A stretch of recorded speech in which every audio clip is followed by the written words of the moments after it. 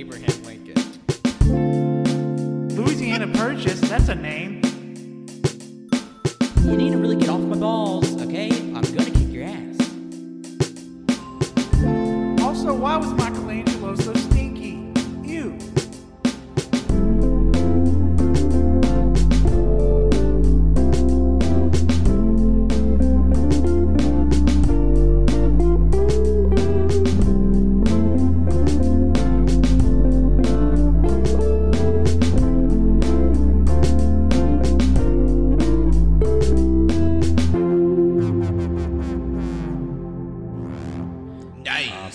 Hello, everyone. Welcome to a very special edition of All You Can Hear podcast.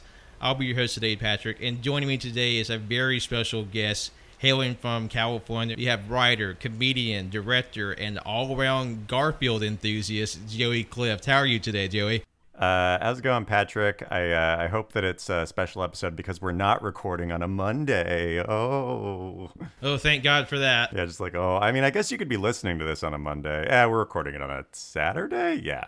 Yeah. We're both barefisting lasagna while we're having this conversation for sure. I keep like a wet nap nearby just in case the paws get a little too greasy. Yeah, for sure. Yeah, if you hear chewing noises or anything like that, we're just eating lasagna. Honestly, like our audience is used to mouth noises because we do taste tests over our podcast, so they're used to like munching and chewing. Wait, what is the most delicious thing that you've taste tested, and what is the grossest thing that you've taste tested?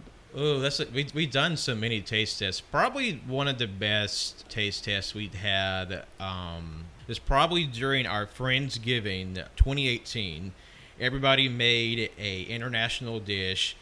And one of my co-hosts is Filipino, and he brought his family's like lumpia and like their like traditional family meal, and it was amazing. It's probably one of my best things that we ever had on the show. As for the worst thing, it's probably during our cooking competition episode where we had to make a radical new form of omelet. Wow. One of our co-hosts made a green tea omelet, and it looked and tasted like baby shit. Yeah, I've done that, not for like cooking competition purposes, but I remember when I was in college, there were a few times where it's like, you know, it's like 11 o'clock at night and you're hungry and you don't want to like go to like a fast food place or something like that. But you also don't really have like a ton in your like, you know, refrigerator. So you're just like, how can I get creative with like what I have? So there was one time where I only had like spaghetti noodles, Parmesan cheese, and green tea. So I was like, I guess I'll boil the spaghetti in green tea and then just cover it in Parmesan. I remember it was fine, but like I've also never tried that again. Yeah, usually our experiments are usually one-offs. Sometimes someone had like a big brain culinary moment. It reached out to something good, but I think that's just one for the history books. It stays in the past. Nice. Wait, what was the best omelet that somebody made for that competition? Actually, my omelet won the omelet competition. I made a taco omelet. Hell yeah, that sounds. Wait, so was that okay? So a taco omelet, was that like? Was there a shell around the omelet? Was there like Doritos or something within the omelet? Like what was the shell aspect of this omelet? Well, you know, I had the main portion of the omelet, which, you know, the eggs, but then I had the Mexican 3 cheese. I had little bits of tortilla, soft tortilla torn up and sprinkled in there, and then a plant alternative taco meat. And that was all folded in together, and that was the taco that won. And I've had it for dinner several times since. It's just like, oh yeah, that's something I made, and it was actually really good. Yeah, that's like, I feel like I'm not a great cook, but I feel like if I want to like treat myself, I do something that's like basically an omelet, but like I don't like fold it as well as an omelet. But it's sort of, yeah, it's like vegan cheese from Trader Joe's. It's like meat replacement lunch meat, like feta cheese. And then just a ton of really nice like fennel pepper over it or something like that. And like I usually put some Parmesan on it or something like that, with a ton of eggs. And it's a good treat myself meal. And plus it was pretty easy to make. I know this might be a bit of a weird intro considering what we're talking about today. No, but we are talking. No, this makes sense because we're the predators of the food that we're eating. Yeah. Much like how you get it. Yeah, we're hunting down the wild omelets as they roam through the woods. It's very apropos because all you can hear is, for all the new listeners out there, all you can hear is a banter podcast. We talk about everything from movies to anime to food. We have cooking competitions, like we said, we play games. So it's a weekly variety show. And this week, our flavor is we're sitting down discussing the surprise hit of the summer, the newest installment of the Predator series, Prey, now streaming on Hulu. And my special guest, Joey, is here to talk about his appreciation of the film and I'm assuming of the larger Predator franchise, and just sort of get into like all the really cool, interesting things that this new installment brings to the series. Yeah, I'm, I can't wait to dive in. I gotta say, going into this, I would say I was like a fairly casual Predator fan where, I of course saw and loved the first Predator movie. Predator 2 was super fun. I remember seeing the Predators when it was in theaters, like about a decade ago, and thinking like, I like the concept. I think there was some cool stuff going on. I didn't get a chance to see the Shane Black The Predator, but I heard that it was kind of a reboot. So as far as like lore stuff and things like that, I don't necessarily need to be like caught up on that to know all things Predator. Mm-hmm. And then, as a nerd, I of course love the Alien vs. Predator PC game, and the Alien vs. Predator movies were really fun. So, I don't necessarily like, read the comics. I don't have like a Predator tattoo on my arm or anything like that. But I would consider myself like a fan of the series. And, if you break it down to something that's basically just like the most dangerous game, but with like crazy aliens every movie, like how can you go wrong, And I think what they did with this movie, it really opens up to like even more like new little factions of the story, because like this film, it takes place in the 1700s in the Comanche territory of Oklahoma, and it's just because of this movie, people are just like, oh boy, we can have predators fighting different warriors throughout time, and I feel like that's a great way to kickstart the franchise again. After like, I know people have their certain opinions on the intermingling installments, but I feel like this is a great new jumping on point. Yeah, well, I think that like a couple of things to that. Like, I really loved, like, Prey was such a great Predator movie, and it was also such a great movie, and I also just really loved, the characters in the film. Like, Amber Midthunder's character she was an amazing lead for a Predator film, and, I really want to see the future installments of that story. Especially because, hardcore Predator fans, I'm sure, caught the flintlock pistol that she takes from that French fur trapper, and she gives to one of her tribal elders at the end of the movie, is the same flintlock pistol that the Predator gave to Danny Glover at the end of Predator 2 as sort of like a war trophy for, killing that one Predator. So, presumably that opens up the question of like, wait, how did Amber Midthunder, how did that, like, 300 years in the future, that flintlock pistol get from Amber Midthunder's character to Danny Glover's character in 1997 in Los Angeles, you know? So, like, and there are also some like interesting, like things that were played up of like, at the end of the film, in that really cool animal hide animated sequence kind of telling the story of the film. At the end of that, a bunch more Predator ships show up. So, like, I really want to see, like, what that's about. And, like, I feel like there's a lot of missing pieces to that story. But in addition to that, like, yeah, I agree. Like, I think that, like, if they wanted to do something that was sort of like, the Predator but the Avengers kind of thing, where it's sort of like, where it's sort of like, maybe they do a sequel to Prey, but then maybe they do another Predator movie that takes place in the 1800s with like samurai or something like that in Japan.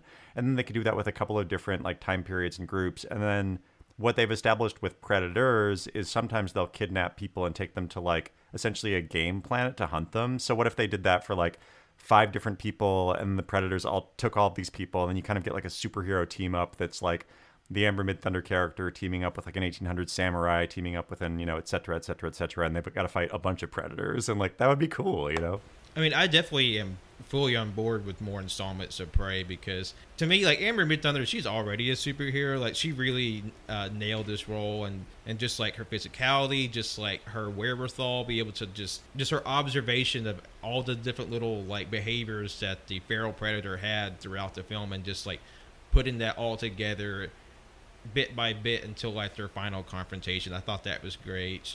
She did a great job carrying the film, and I would love to see her story like continue, because like you said, that sort of little key piece, that the flintlock from Raphael, how does that get to the modern, the more less modern day, more modern day?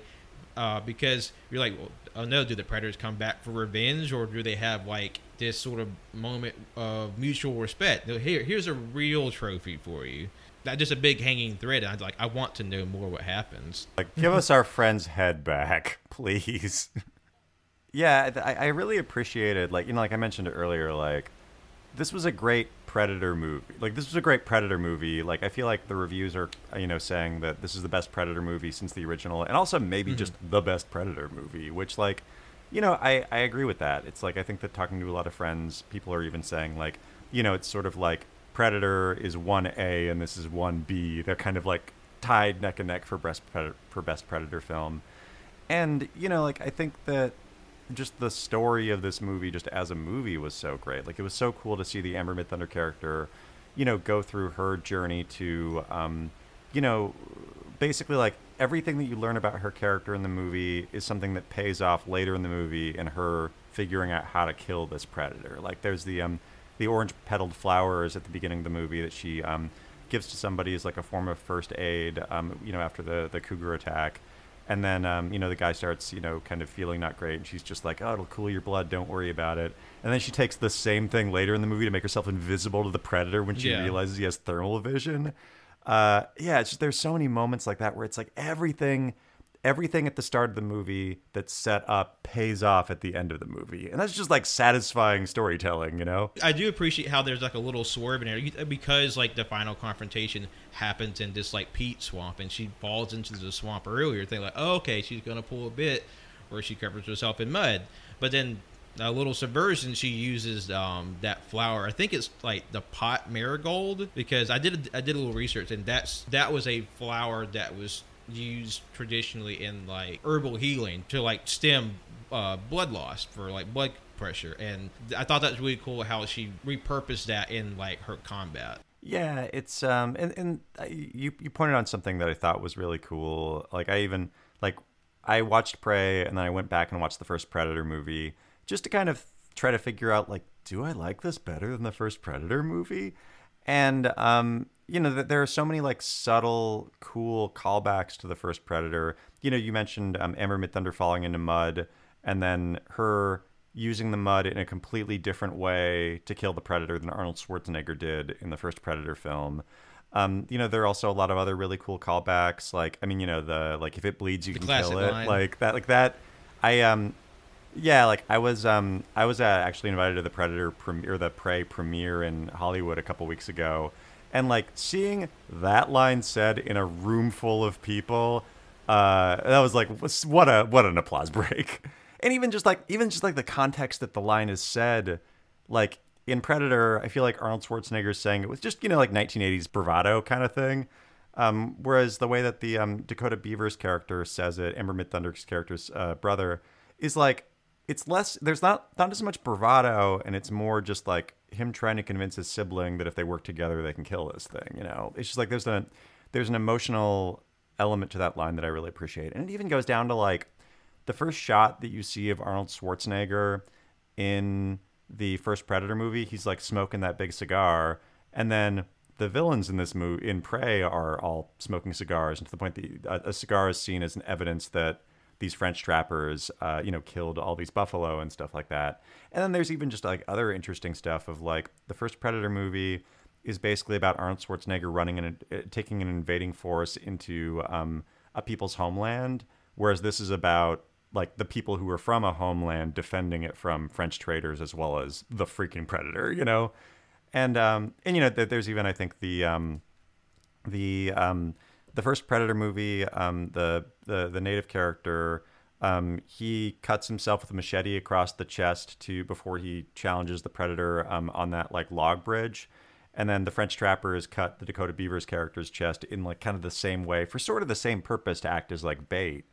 And yeah, it's just, there's so many like kind of like subtle but like interesting callbacks where it's like, oh, it's not like reference heavy. They're not just aiming for except for the the if it bleeds you can kill it line. They're not aiming for audience applause. It's not fan service. It's just like interesting subversions of things from the previous movie. It's definitely, it's a natural like integration of those little like references to the larger mythos. And I was actually going to mention the part where Dakota Beaver gets slashed across the chest, because that was something I found in my research. And I just love that that Dan Trachtenberg specifically mentioned in one of his interviews the purpose to show the three phases of hunting over the course of this film. How the Comanche, they're hunting for food, for survival. The French trappers are hunting for monetary gain, and the Predators are hunting for glory. And on the Predators path line here, I do think it was interesting that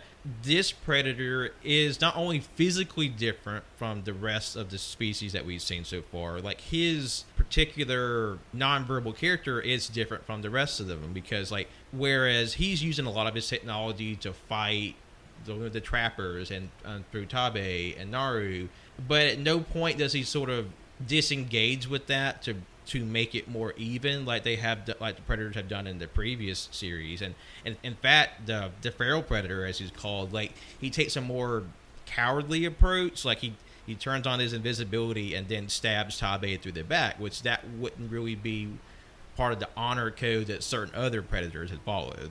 Yeah, I mean, I think that like the story of this movie, which I think is so one of the many things I like about it, is that you're seeing Amber Midthunder's character Naru, her basically, it's like her rite of passage, her quest to her rite of passage, while the Predator, it's also like pretty clear that this is the feral Predator's first hunt, right? Like it's something that you see kind of over the course of the movie, is like the Predator lands and he like slowly works his way up the food chain to clearly figure out what is the top of the food chain on this planet. So, and he, like he fights a wolf and like he gets like kind of messed up by the wolf a little bit. He like definitely like almost loses that fight with the bear. You see him kind of, it's his quest to like clearly hit his rite of passage as well as Naru's, and like their intersection at the end of the movie is like just a knockdown drag out brawl. That's the coolest thing ever. And, so I think that he's a Predator that's probably a little bit less confident in his abilities, and he doesn't like totally cheat. He does like a lot of the story of the movie is that it's clear that he doesn't attack something that he views as lower on the food chain. Like he kills a snake but not a rabbit. Or he kills like the wolf but not the rabbit that the wolf was chasing. And like that's kind of the whole thing with like Amber Midthunder's character, is that like the Predator is like at first doesn't kill her even though he has the opportunity to, because he just assumes that she's like a rabbit. And then we learn at the later in the movie that like, oh yeah, that was where he really messed up, is maybe he shouldn't have discounted one of the coolest action heroes of the 2020s. And plus that kind of leads into like previous established like Predator lore, that they typically don't actively hunt or attack like women or children. And I don't know if that's something that's always been ingrained, but that does sort of fall like a certain thorough line. And it was just really cool to see like the escalation of their abilities, because you see when the Predator goes through his like just cleaning of house of the trappers in like the burnout forest, one of the big like showpieces of the movie. Like to me, that was a really awesome moment, and he really shows off his technology, like the whole decapitation on the tree, iconic. And then when Amber just has like her final exam of hunting at the very end, where she takes his helmet and she realizes that the helmet tracks the bolts that his gun fires, and then she sets up spikes on trees because she knows the Predator hunts through trees. Like she just takes the sum total of all of her experience and the experience of other people, like basically sort of like blood of herself and others. It sort of paved the path for this final confrontation for her to win.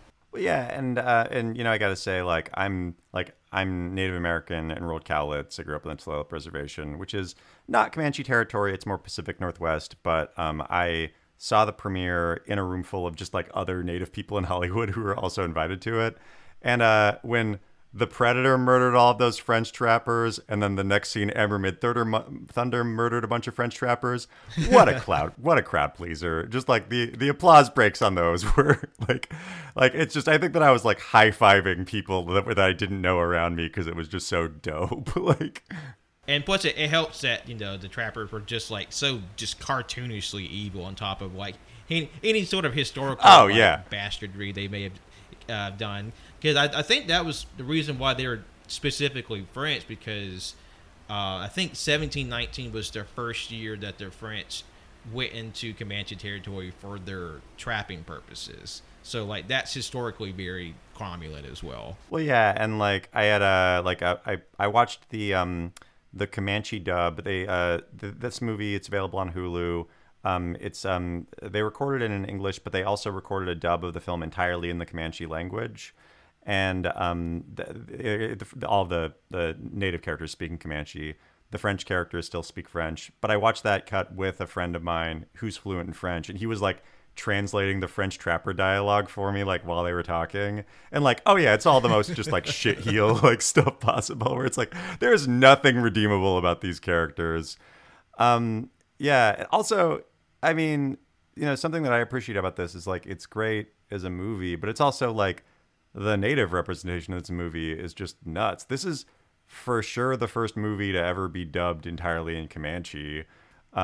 This is the first movie in the history of Hollywood, the first major motion picture starring a native woman as the lead, with a largely native cast. They had a really great producer who's Comanche named Jane Myers, who made sure that all the representation in the film was really good.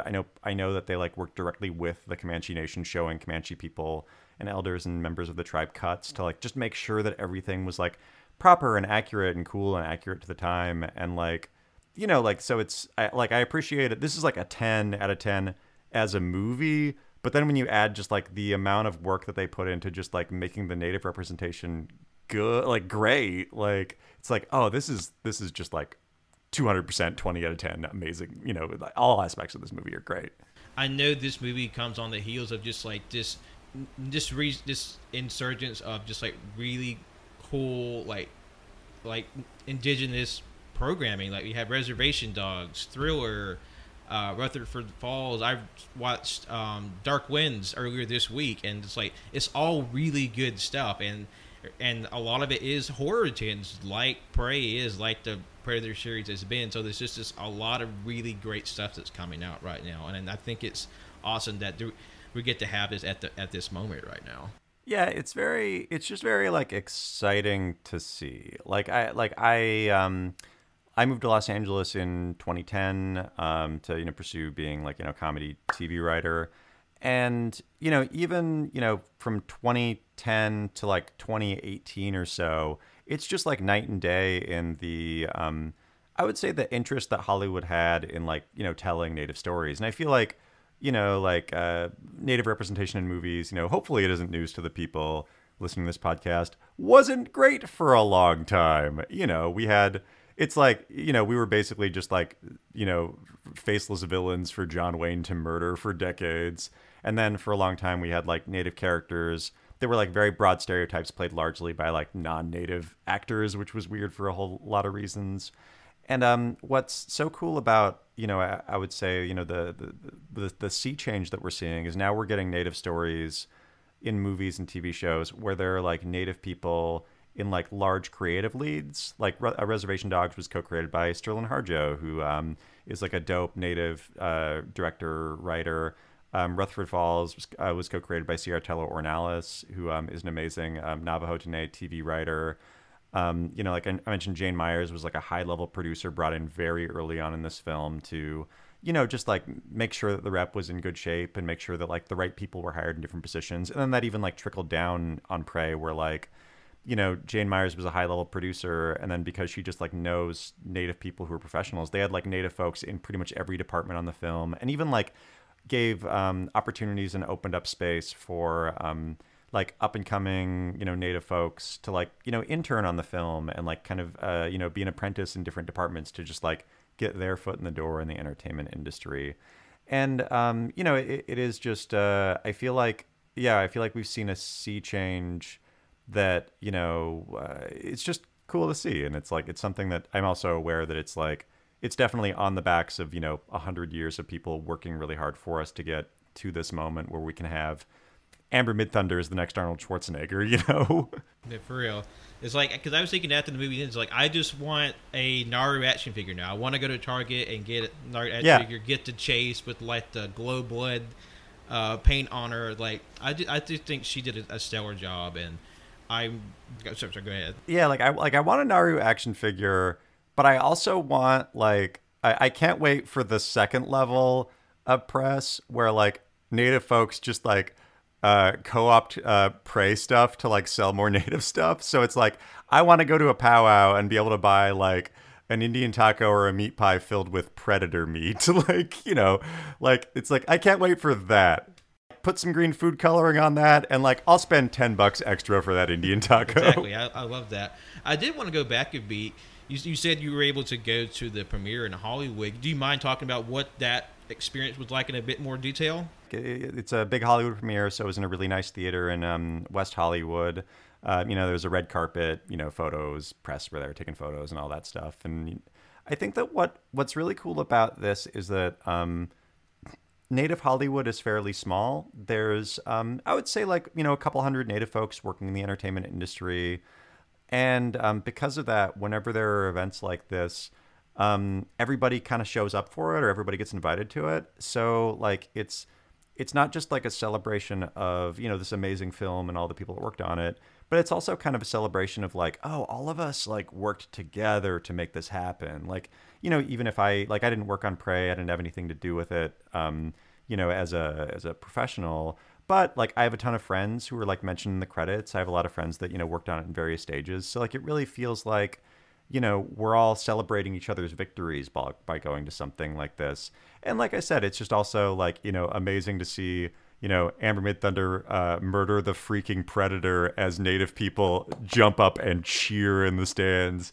Because it's like cool as shit. And also we've never had the opportunity to see something like this in a Hollywood motion picture, where like native people, we're not the cannon fodder, we're the heroes, And I think that's incredible. And like like you said, like just you see so many familiar faces, because I know when I started like purposely seeking out like more indigenously created stuff, it's like oh yeah, I recognize them and them and them, and like Taika knows used a lot of people from Reservation Dogs, so like it's just really cool to see like yes, finally they're getting like this big moment, and like I want this push to continue, because like there's so many awesome stories that are being told right now, and like there are so many more waiting to be told. And I just want to tell as many people as I can, because like I started watching Reservation Dogs, and then I got my roommates on that, and then we were just hooting and hollering over the season 2 premiere the other day. Yeah, it's just like it's so good. Like how could not anyone like not find it enjoyable, or find like some just general like connection with the stories being told. What I think is so cool about this, I would say like sea change in native stories. Like I'm currently writing. I'm a writer, consulting producer on a show called Spirit Rangers that comes out on Netflix in a couple months. It's like the first ever kids show in the history of US TV, created by a native person with an all native writers room, and like native characters played by native actors and native folks working all over the production. And something that, like I've really noticed about like the shows that the stories that we're telling is like, oh, these are like not that dissimilar than the types of stories that you'd see on other kids shows. It's just because we've never seen like the native viewpoint on these stories, or the native angle on these stories, they feel immediately fresh, And like, Predator, like Prey is the like 6th or 7th Predator movie or something like that. There have been a good number of Predator movies before this, but we've never seen the angle of Predator specifically through a native woman trying to achieve her rite of passage, which is like a very like, native, it's a very native thing, and a very specifically Comanche thing, but it's also like, because, I think there's even a secondary title for the film where you can see posters of it that I believe is like, it's Kutamea, which means rite of passage in Comanche. And like, but that's also like, I feel like we all, like, even though that's like a very specifically Comanche thing, that's sort of like the narrative push of why the Amber Midthunder character does what she does. It's also like, I don't know, I feel like regardless of like your upbringing or race or culture, we all get like being a kid wanting people to take you more seriously, Like, so it's like, it's specific, but also it's something that we can all relate to, And like Reservation Dogs, same deal. It's like, we can all relate to like, I don't know, being a teenager, getting into trouble with your friends, Like regardless of and like wanting more than what your environment can give you. Yeah, and it's like that's something that like it being based on a reservation in Oklahoma with like largely native characters. It's like that there's definitely like specifics to that, but those specifics make it universal. Like and I don't know, I think that that's something that's like so exciting to me about all these stories being told is like I think that it's like showing people who like maybe only knew of Native people through like Native sports mascots or whatever that like, oh no, we're just humans trying to do our best, Something I remember that was being said, like you can't consider a story or a genre a dead horse until everyone from every viewpoint has got to play in that sandbox, so to speak. So you can't say like, oh, that Predator, blah, blah, blah, that's been done before. Well, not everyone's got a chance to like take on this, this story, like this like action, horror, sci-fi adventure. So like until everyone gets their chance to, step up to the plate, then you can't really call it tapped out. Yeah, well, and it's also like a lot of I think that the feeling that like I have and a lot of my just like like the things I'm seeing on like Native Twitter and just talking to like just other Native friends in Hollywood about it is like what's so cool about Predator is like like I mentioned up until recently we didn't really have a lot of like positive Native representation in the media, and that has like real like there are like studies that has like real psychological effects on if you only see yourself represented as like like a red face wearing caricature sports mascot. Like that definitely that directly translates to like Native kids having low self-esteem, which directly translates to like low high school graduation rates and college enrollment rates among Native folks, which is some of the lowest of any group. Also, just like, I mean, real talk, just like high suicide rates among Native folks, which is some of the highest of any ethnic group.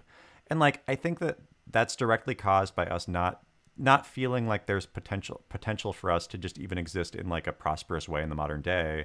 And if the only thing that we see ourselves as is, like I said, sports mascots or just like weird trauma porn, clearly told by a not Native lens, it just like fucks with you, So to go from that to like me being, to go from that to like a Native kid watching Prey and being like, I'm Native and I could fucking kill the Predator if I wanted to. It's just like, what a cool, like empowering, like it just fills you with a level of like pride for your culture. And I know this is, this is a popcorn movie, but it's like, if you've never had like a popcorn movie where your people like you were the hero before, to have that is just like such a warming feeling that, I hope every person gets to feel that way. Like, not just Native folks. I hope that like, name a marginalized group. I hope that they have a Predator movie where they can watch it and think, hell yeah, I could kill the Predator too if I wanted to.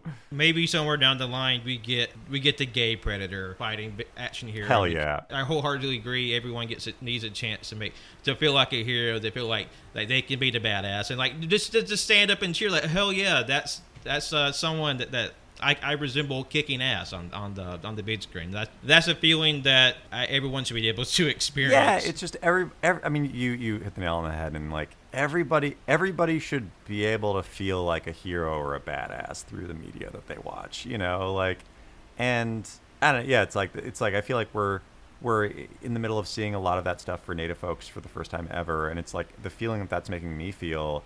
I want everybody to be able to feel that way because it's just such a good. I don't know, just like fucking dope as cool feeling, Exactly.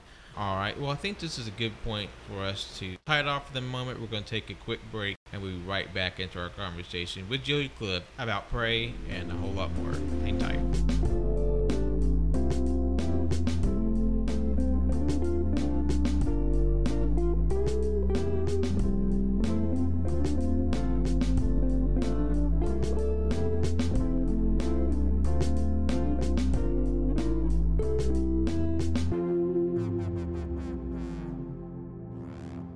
Hello, everyone. Welcome back. Part 2 of our Prey discussion with my special guest, Joey Cliff. yeah, I'm excited to dive back in. Yeah, and just sort of picking back up, get back to the movie specifically. Just like I was really blown away by just like how beautiful the movie was. Just the huge scenic, like sweeping shots they did. They really want to let you know that they were filming on location for a lot of this movie, and like how a lot of the movie was quiet. It was sort of like contemplative to let you just sort of take in everything around you. Yeah, I believe that this was specifically filmed on indigenous land. I believe Stoney Nakoda land in Canada, which is kind of near Alberta. Mm-hmm. And something that's really interesting about that is that Amber Midthunder actually is part. She's like one of the tribes that she claims association with is the Nakota tribe. So it was kind of like on her people's indigenous land in Canada that they shot it, which is really cool. The movie just looked beautiful. And this is Dan Trachtenberg's second film. His film before this was 10 Cloverfield Lane. That's right. Which was amazing. It was like probably my favorite Cloverfield film. And, you know, I got to say that movie was so claustrophobic in how it was shot that I didn't think he had this in him. Like, of one, these amazing just like shots that look so beautiful that they might as well be paintings.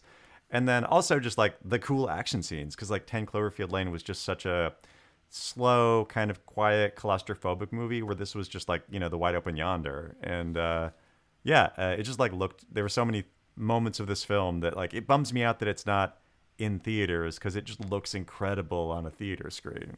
Because I would love to see this in like the full theatrical capacity, because I know it might be a little taboo to certain filmmakers out there, but I'm sorry, David Lynch. I did watch this on my iPad. I know I besmirched cinema, but even up close, it looks great, and I think it would look just that much more impactful on like the bigger screen.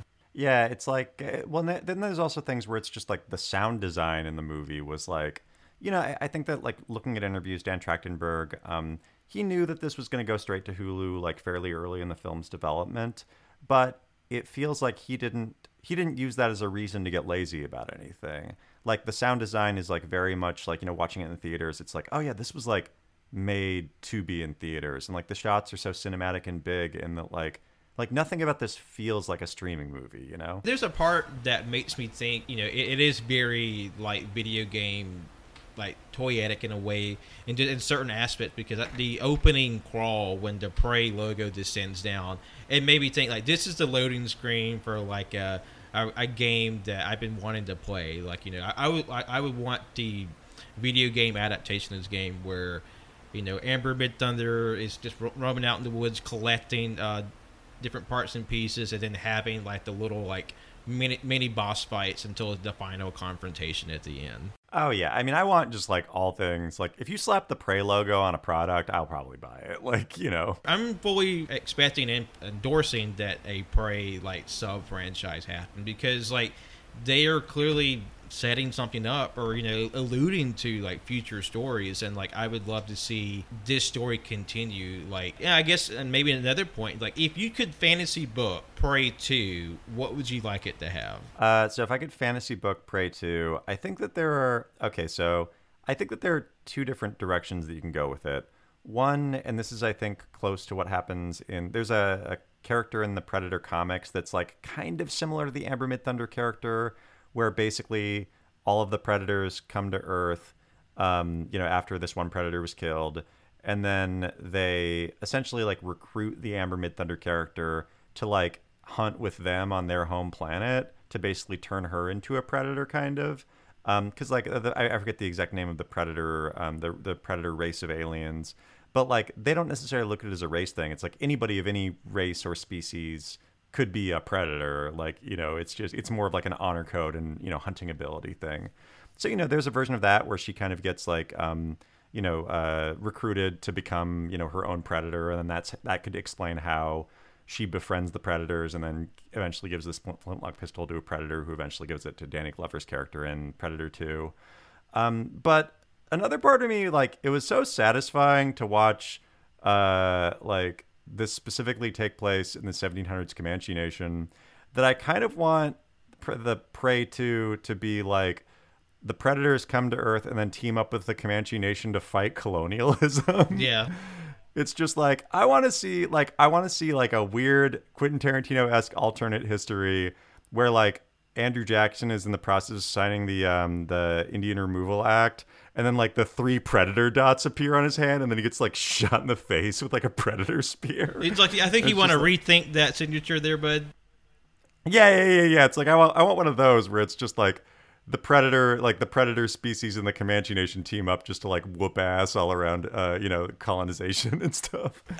Gosh, that does remind me of a comic I think is coming out later this year, if it hasn't already. It's basically indigenous time travelers go back in time to stop Christopher Columbus from coming to America. Oh yeah, that's by I also cannot wait for that. That's by Stephen Graham Jones, who is an amazing native writer who has a really great book, The Only Good Indians. That's like one of the top horror books, just out right now. My Heart Is a Chainsaw is another one that he's got that I think recently came out that's really good. And it's basically native time travelers go back in time to beat up Columbus, which like sign me up. Hell yeah. That's just incredible. Just like the power of fantasy and having read My Heart Is a Chainsaw, I will happily read anything that Stephen Graham Jones decides to pen, because that book was just so much fun. It had some great imagery in it, and like really nailed the emotional beats, because there's a point at the climax I was like, wow, this really knocked me on my feet. And my roommate, he's actually reading The Only Good Indians right now. Well, yeah, and I think that's something that's so exciting about where we're at as far as like native storytelling goes. Like I was on another podcast a few days ago, I believe called the Real Indigenous Podcast, where it was a lot of other native folks talking about predator and sort of native storytelling and how it is now. And somebody on the podcast made the point that like when we first started with native storytelling, we were telling our creation stories, and then as we progressed, we were telling, not we, but just like stories about us were like, a little bit more like trauma-based things in the res. And like, it was very focused and specific of like, if you're doing quote unquote native storytelling, it's probably going to fit in a few of these buckets. Whereas now I think that we're hitting a point where like, there's such a diversity in genre of native storytelling. And, we've been telling stories of different genres, for, decades and decades and decades. It's just, this is the first time that like, the mainstream media has given us like the permission to do it, like on a bigger spotlight. So, Reservation Dogs and Rutherford Falls are 2 TV comedies that are hugely different in how they, operate, tone, types of jokes they tell and stuff like that. And like Stephen Graham Jones is like basically doing just like native Stephen King stuff all over the place in a way that's so good and cool to see. And that's like hugely different than, like a lot of the stories that, somebody like Tiffany Midge is telling, who's like a really funny native satirist who just writes basically like, kind of, David Sedaris style, like, satire articles. Yeah. And, it's like we're all doing different stuff in a way that's like cool and artistically interesting. And I like that, if you were to like say native storytelling is a thing, like it's just such a wide genre where it's tough to like quantify it as, oh, native storytelling is this, And plus something you mentioned earlier, just like the fact that this genre story or this type of story is being told by a different group of people, it imparts a different feeling to it. Like Blood Quantum was a zombie movie that came out a few years ago with an indigenous focus and cast, and like some people were like, oh, it's just a bog water zombie movie, but like to me it really stood out. Like that's a movie, even outside of any sort of like representation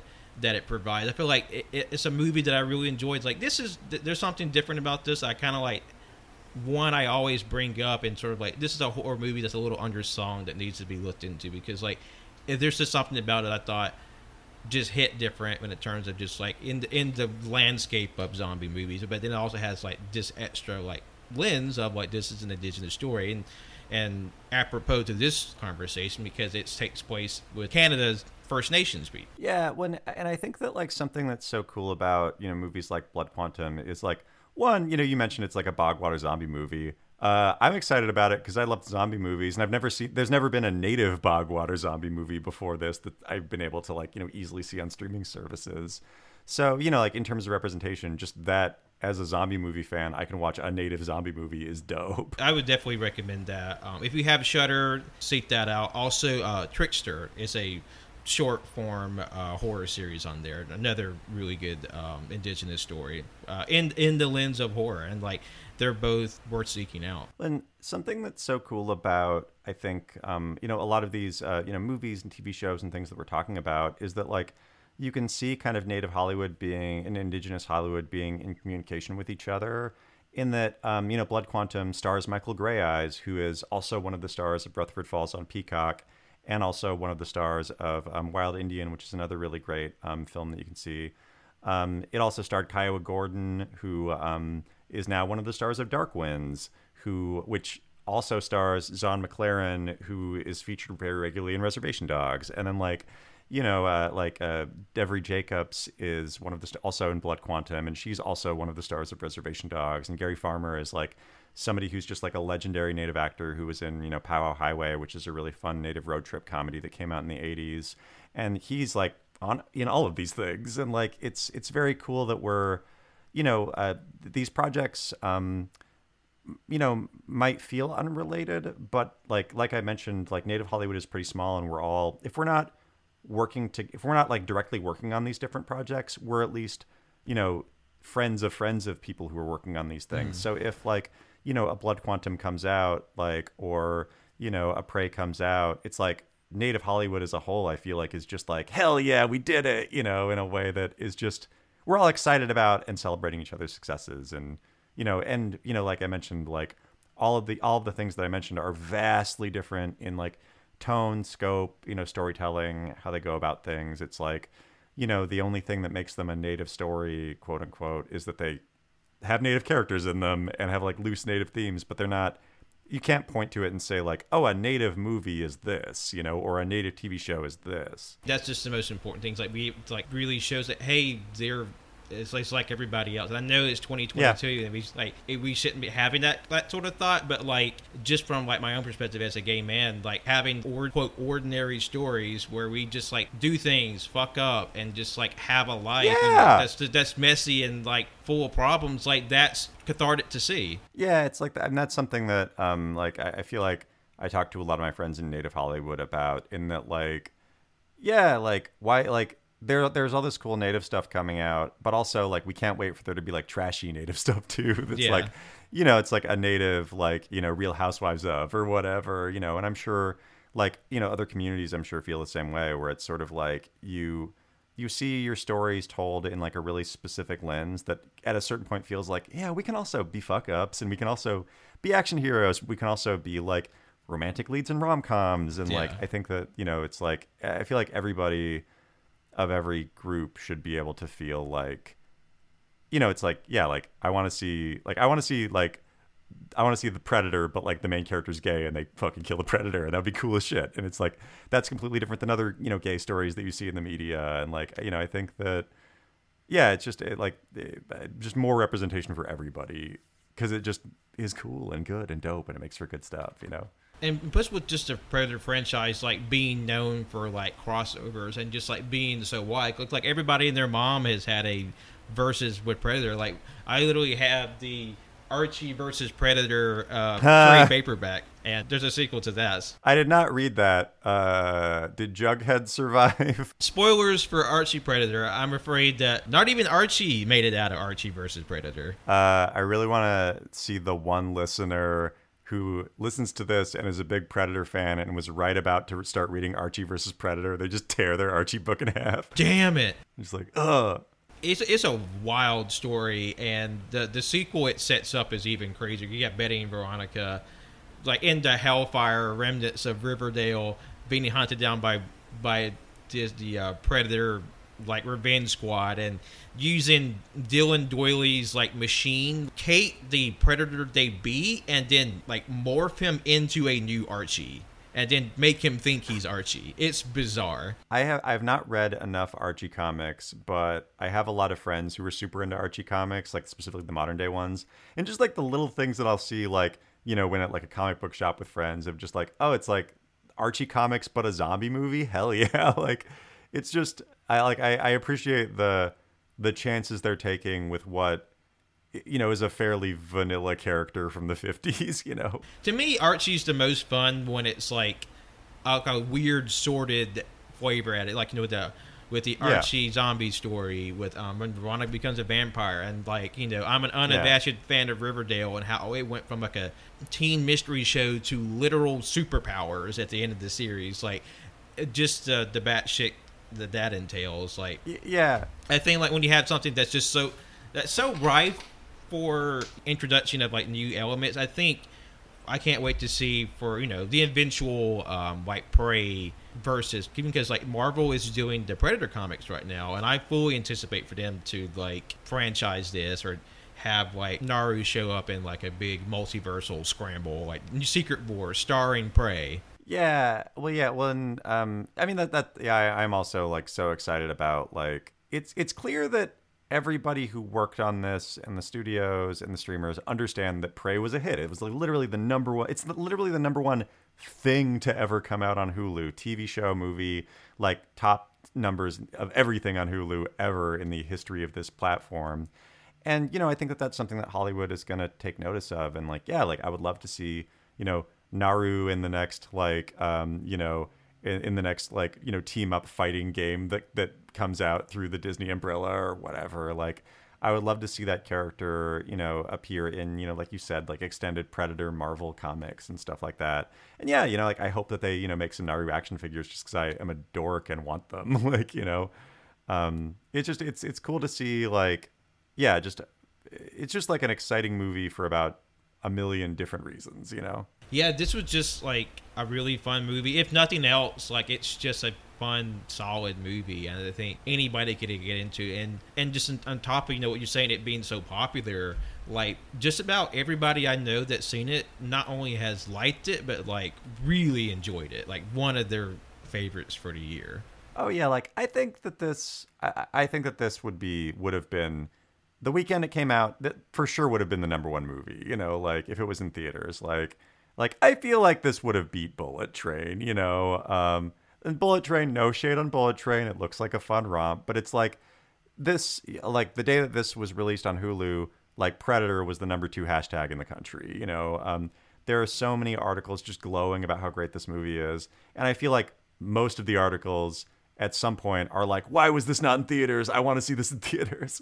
So, I mean, like the hope is that like, like that somebody learns a lesson and maybe we get like a limited theatrical one, maybe like, or maybe just Prey 2 comes out and they immediately greenlight it and put it in theaters so I can watch Prey 2 in theaters. I mean, I'm excited. I mean, plus they have the backing of like Predator originals like Jesse Ventura and Bill Dulce. Like, yeah. I mean, everything's there for something bigger to come out. Like they have a fantastic launching pad with this movie and just a groundswell around it, like all the different factors piling in. So I feel like for them not to do like some continuation of this Predator movie specifically, or just in this new reinvigorated universe, I feel like it'd just be a misstep. Yeah, I think that that's something that like was I think that it says a lot to how good this movie is that Jesse Ventura, a man who famously is afraid of the internet and like lives off the grid, loved this movie so much that he got out of his bunker and went on Twitter to be like, Prey rules, welcome to the family, Ember Midthunder. Like, Exactly. It's just like a man who's afraid of the grid got on the grid to talk about how much he loved this movie and how much he loved Amber Midthunder's, acting in this movie. More of Amber Midthunder, whether she's like the leader of the pack when it comes like just like army versus the Predators, or she's somehow aligned with the Predators. I'm open for whatever they'd like to sell. Yeah, across the board. I mean, like within the Predator franchise and outside of the Predator franchise, like I hope that we see more of like Amber Midthunder, Dakota Beavers. I can't wait to see what the next movie that Jane Myers is going to produce. Like it just gave me a lot. And this Dakota Beavers, the brother in Prey, this is his first ever acting role. He, I think, worked at a J. Crew before he was in this movie. Yeah. So, like, and he was incredible in this. And, like, I really can't wait to see, what happens in Prey 2. Presumably, I assume there's going to be a Prey 2 because this is such a hit.